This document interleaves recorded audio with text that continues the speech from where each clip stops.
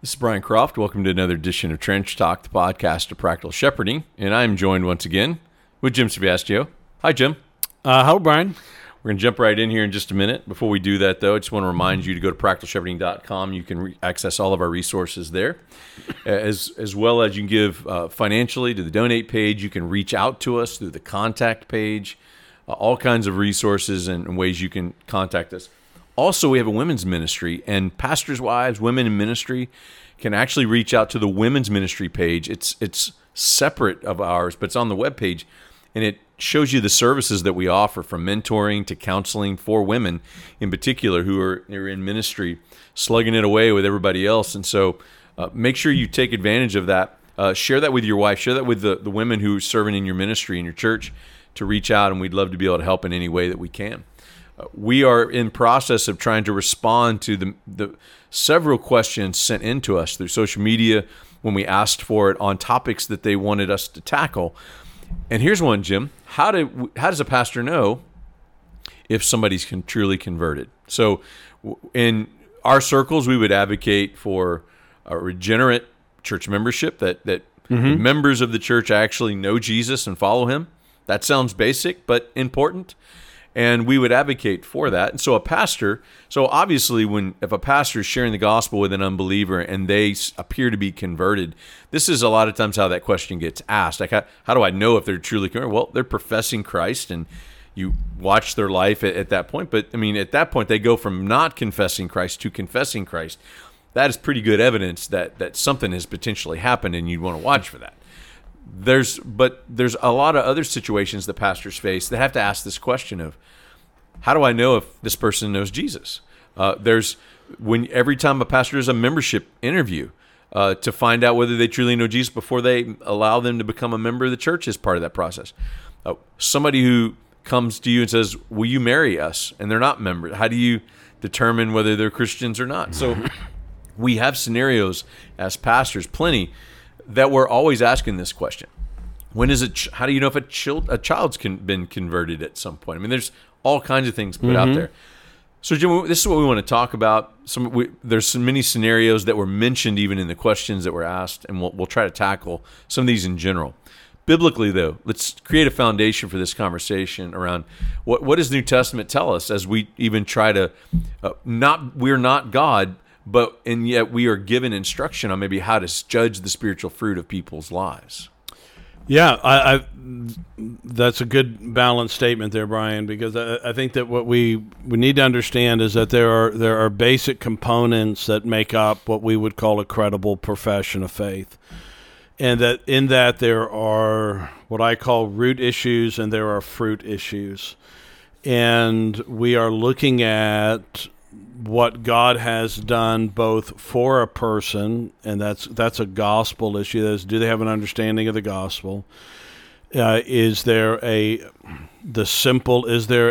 hope and a trust in Christ?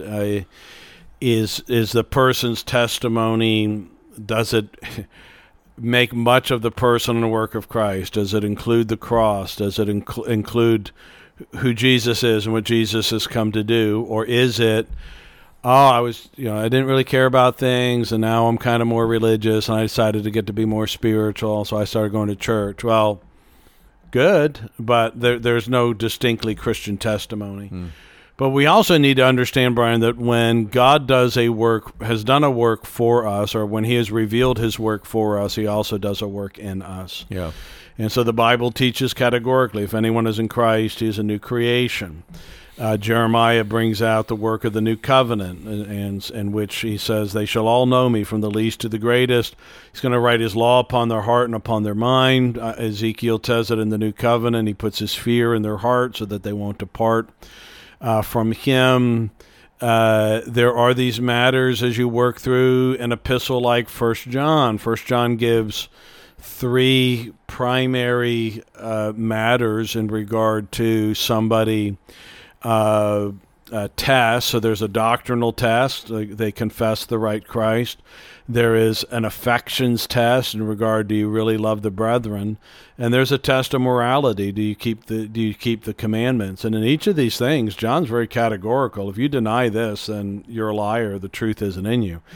And so there are those big issues. There are other times when it may not be quite as easy to look at, particularly if somebody is in a place where they need to be exhorted or where they're sinning in a certain way. And almost everybody we're dealing with is going to have some matter of inconsistency in their life. Sometimes it's a gross matter of inconsistency. It's an alarming matter of inconsistency. They're lying, or there's some immorality that's going on. And you you ask the question. You're dealing with them. It's a discipline case, perhaps. And Paul told the Thessalonians, in some cases you deal with somebody and you don't treat them like an unbeliever. You exhort them as a brother. Well, how do you know? Is this a 1 Corinthians 5 situation where you put them out of the church? Or is this you exhort them as a brother? And so to some degree, again, you're trying to find these root and fruit issues. I think those are the two major things you need to try to look at. Yeah, that's helpful. And I'm thinking of something I say often in regard to revitalization work. When a pastor goes into a dying church and a really unhealthy church, sometimes it's very hard to distinguish between wounded sheep and wolves in sheep's clothing. And I think that matters in this conversation, in that it's very hard sometimes to a human who's not God and can't see the heart to make a judgment on these things. So I think that's the first thing we want to be able to highlight, is that to your point, we're told to look for certain things in people's lives and can make conclusions from that. But we also need to be careful on how ironclad we make those conclusions, just because we can't see the heart, we can't know for sure. So there is a balance that comes with this. And like I said, with wounded sheep and wolves in sheep's clothing, the reason a lot of times they look the same is because everybody, both sides have understood Christianese. They've understood how to use the Christian language in the church and make it sound like they truly know what personally know Jesus in this right. way, but they just know the lingo and are able to fake it, for lack of a better term. So, how does a pastor? I think this is kind of the nature, really, of the question. How does a pastor distinguish between somebody who's genuinely converted but maybe immature in their faith, and somebody who's not but grew up in the church, knows the lingo, knows the language, and is and maybe even just personally deceived too. They just think they know Jesus and they really don't. Right, because the Bible does teach that. In fact, there's several exhortations given in the epistles to churches telling you not to be deceived. Don't be deceived. If you're doing this, don't be deceived. Don't be deceived. Don't be deceived. Right. So there is obviously the possibility of deception, and sometimes, sadly, a pastor or a church can help with that deception because you fail to identify what these are. So, Brian, again, let's do a quick thing on root issues, and then let's maybe a bit more on fruit issues. So the root issue is there a real understanding of the gospel? And again, by that, I'm wanting to see or hear in a testimony. I should maybe back up to say that what we do in our church, this is in regard to membership and baptism, is that a person writes a testimony, and that testimony consists of two things. It is their understanding of the gospel and their experience of the gospel. Okay. And so their understanding of the gospel is, can you articulate what the good news is? What is that good news of great joy for all the people? And what makes up the essence of saying that's saving faith? And Brian, you'd want to look to, again, that somebody is looking to the Son of God. They have seen their sin. They have seen the Savior. They are trusting in Him. He is their hope. He's their righteousness. I don't know about you, but I mean, these are some of the things I ask in the when I'm baptizing somebody. Mm-hmm. I say, is it your confession that you are a sinner? And is it your confession that you saw your sin in the sight of a holy God? And is it your confession that you found in Christ a full and a free righteousness, that by His perfect life and His atoning death, that's the whole ground? There's a lot of, theology that goes into that. But what you're looking for is this person Has this person embraced the person and work of Jesus Christ? Because ultimately, listen, you can have a guy who's a nice guy, a happy guy, a loving guy, a servant guy, and all of the rest. But, hey, without Christ, he's got nothing. You can also have somebody who has Christ, and he's a mess in a lot of ways. We're going to see people, God willing, we're going to see not just people raised in our churches, but unconverted people coming in off the street. Somebody's going to come in. They're going to have their first time when a trans person or a gay couple is going to come into your church, and one of them or both of them are seeking, and you're going to have a whole lot to unpack, or pornography issues, immorality issues, drunken issues, drug addictions, fentanyl, and they're coming in and they're trying to get off of it. And you say, all right, but it has to start here. And so we're not just looking at, well-scrubbed people that have, but is there a hope in Christ? And if that's not clear, if with everything else, if it's just religious language or church language, well, I thought I should start coming to church, and even if it's generic God language, without putting words in their mouth. I'm terrible at this because I ask so many questions. I put words in people's mouths sometimes. But is Christ the ground of their hope? Because ultimately, that's what a Christian is. A Christian is somebody who has put their hope and trust in Jesus Christ. Yeah, and I'll add one thing to that. I think that what you summarize that to be is right. And it may really show up in a very basic, even brokenly verbal way. And I think that's the one thing that I learned early on is that I remember I'll never forget my first membership interview with this older lady who lived in the neighborhood and ended up just wanting to come to the church. Man, I had my notes. Mark Dever had taught me how to do a membership interview. I was ready to go. And I'm 6 weeks into my ministry at Auburndale, and I sit down with this woman, and she uses some of the craziest language and other things that I wasn't, it wasn't at all the typical theological language you would use. And I remember at some point, like halfway through, just literally throwing my notes over my shoulder, and realizing, okay, she's not going to use the verbiage that I'm looking for.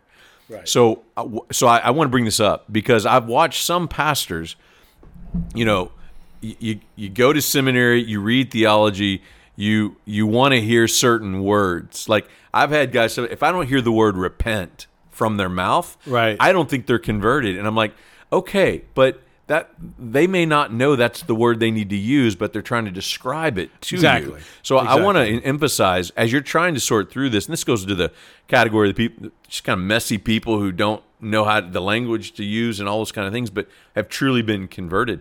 I think a pastor, if he's open to knowing that's going to be the case, that he can work through those kind of things. I think hope in Christ, you put it in a positive way, that they are hoping in Christ, not themselves. Right. And that I would add something to that. I think you almost have to listen for, is there something I do to help my salvation or earn my salvation? Right.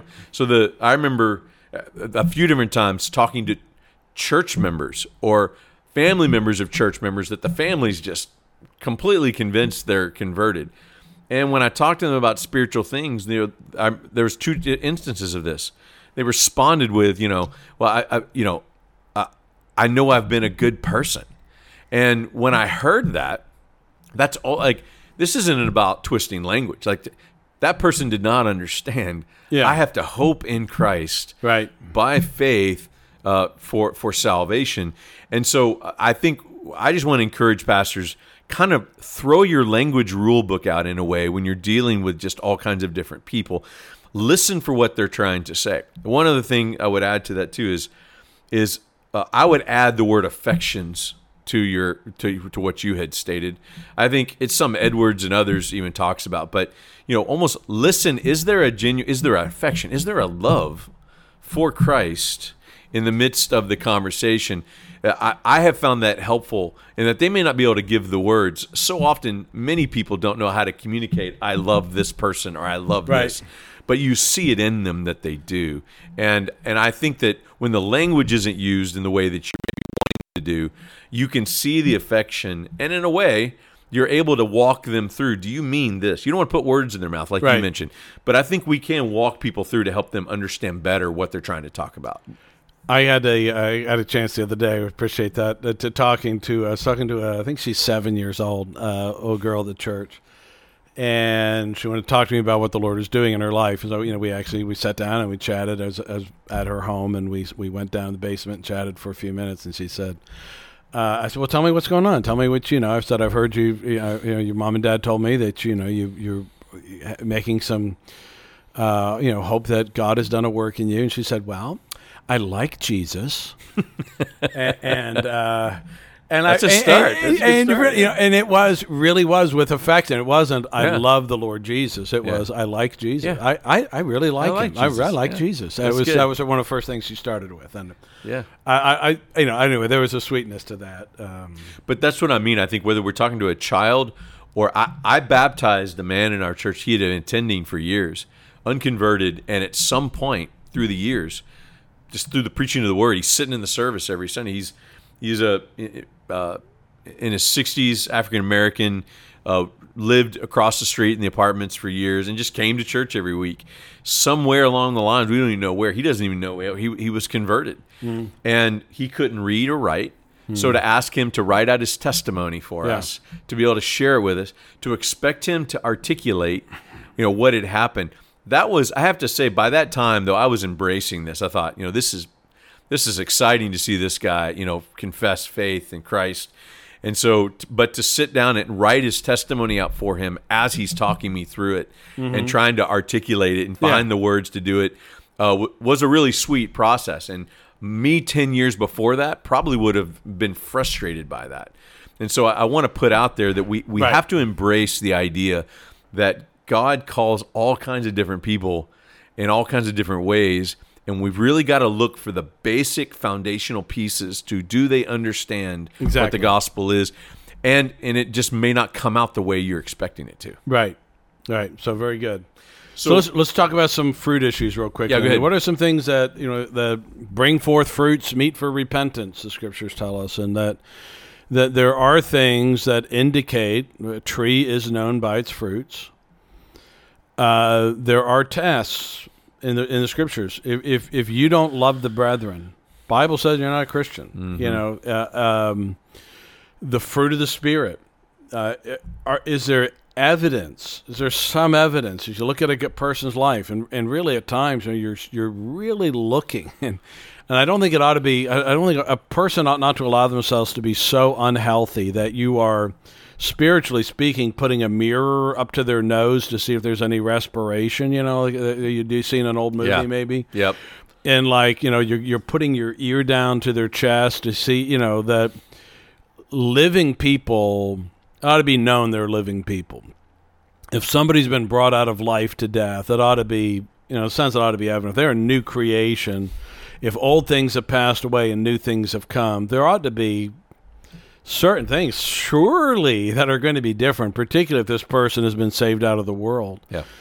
And so I have several things. I don't know about you, Brian. I certainly am wanting to see in the life of a person. Go ahead and list some of All them. right, I'll list some of them. So again, one of them is a love for God's people. Do they? The greatest of these is love. So love is fulfillment of the law. Love God, love your neighbor as yourself. These are the major things. Is there a sign of this warming of affections, not only to Christ, but to Christ's people? Okay. Are they patient, lowly minded, humble in receiving other people? Has their pride been dealt, hopefully, a death blow? And that if somebody is hypercritical, judgmental, proud, I don't care how good their theology is, I'm questioning whether or not they're a Christian. Yeah. That's good. I would add to that. A love for the word. Yep, absolutely. And I think, and I say that cautiously because I know Christians that struggle all the time with having a love for the Word or wanting to read and take in God's Word and read the Bible, want to hear preaching. Like I believe there's genuine Christians who struggle with that. That's a really interesting. I hear you, and I want to say I agree with you. And there's another part of me that says, how in the world can that be said? I hear you. How can somebody really have a change of heart and have so little regard for the written or the preached word? Having said that, I would say somebody who has a love for the Word, if it's evident, is a strong sign they genuinely are converted. Yes. I think so. I would just say I think there's some who struggle with that who still can be, because people grow. Converted. I mean, we want to say people grow, and they may not be. And what you're looking at in a baptismal meeting versus maybe what you're looking at in maybe a pastoral visitation where somebody's been in the church for 10 years, and you see, and it doesn't appear so. Growth. I mean, you want to say that they're growing.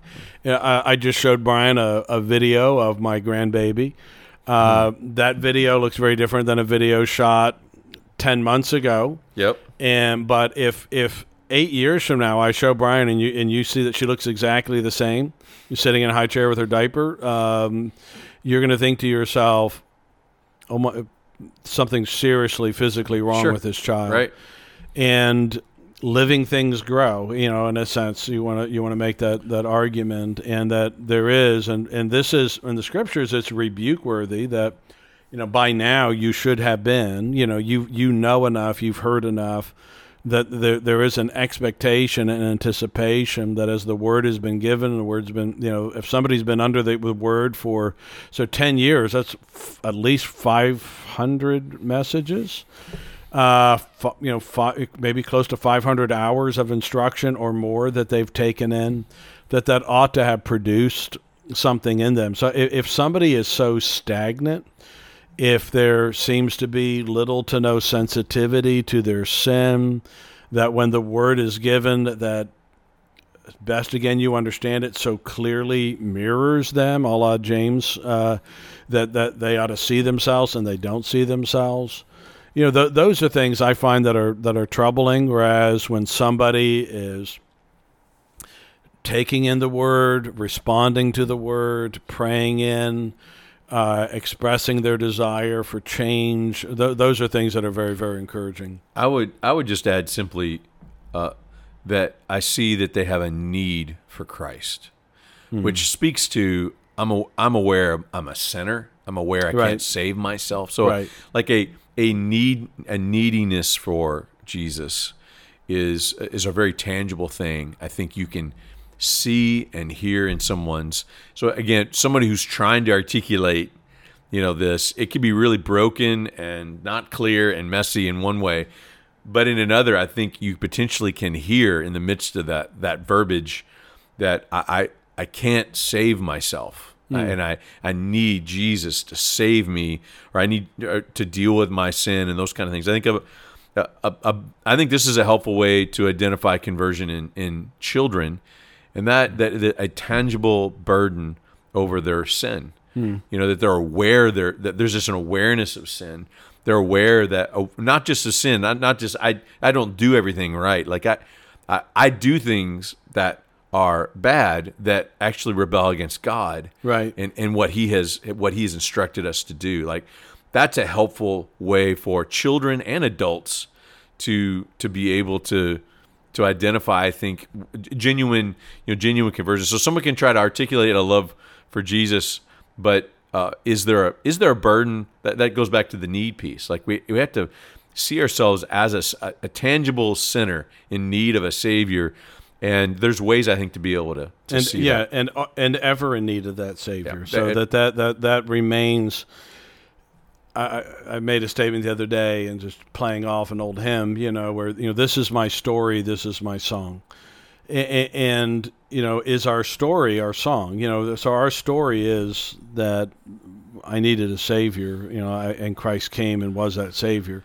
But that's not always, as it were, our song. It's not always what marks us, and I think among those that whatever else their struggles and whatever else, because I know guys, I know guys who struggle with their sin and are bad, But there's a difference between that of like, I want to be what God wants me to be versus a cold-hearted, I'm pursuing this and I don't care. Those are vast differences. So again, as one brother asked, am I going to exhort this person? Is this going to be a discipline? And then in the discipline, is it that we're hopeful that this is going to be for their spiritual restoration, because I believe this is really a brother, but they need this real sharp wake-up call, or is this, we need to put them out of the church because this is just evidence they're not a believer. Yep. So my final thought on this is just that we are called to evaluate our lives and other people's lives. There's tangible ways to see the roots and the fruits of our lives, and yet recognizing like we're ultimately not God, and we have to find the balance between those two things of God calling us to hold each other accountable, that we follow Jesus and we live our lives in a way that reflects that because it reflects the gospel, and yet realizing that we're ultimately not able to judge the same way as God, and we have to find that balance. So any final word on this for you, Jim? Yeah, I think the recognition that what you bring into the church, who you bring into the church, it's not the final evaluation, on a person, and that everybody that you bring in, you're going to need to continue to exhort along these things. We're going to work out our salvation with fear and trembling, and that salvation is a process, and it is. I mean, there's a sense in which it is finished, it's done, and our hope is secure, but it is also, He has saved us, He is saving us, He will save us.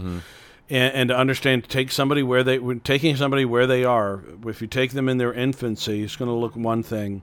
Taking them in their middle years, what you expect out of a middle year believer is very different than what you ought to expect out of a newborn.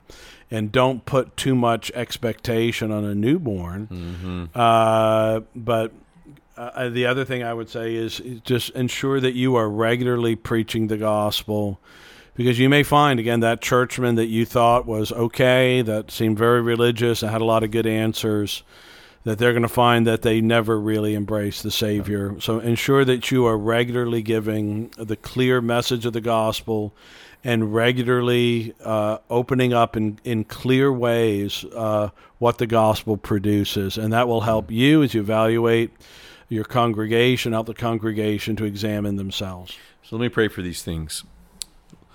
Lord, we're grateful that you save us and you regenerate our heart through the power of the Spirit at work, that we don't do that you do. And we thank you, Lord, for the opportunity as pastors to be able to preach your word, to watch you be at work in the lives of our people. Lord, help us to embrace our limitations, that you are God, we're not. And yet we're also called to evaluate one another, evaluate our people, to make responsible decisions on who we make members and who we don't based on that. So Lord, give us wisdom, give us insight and discernment, and help us to guard your flock well, and to help us to walk in light of the gospel, and our lives reflect that in all we do, and for our people as well. And we pray this in Jesus' name. Amen. Amen.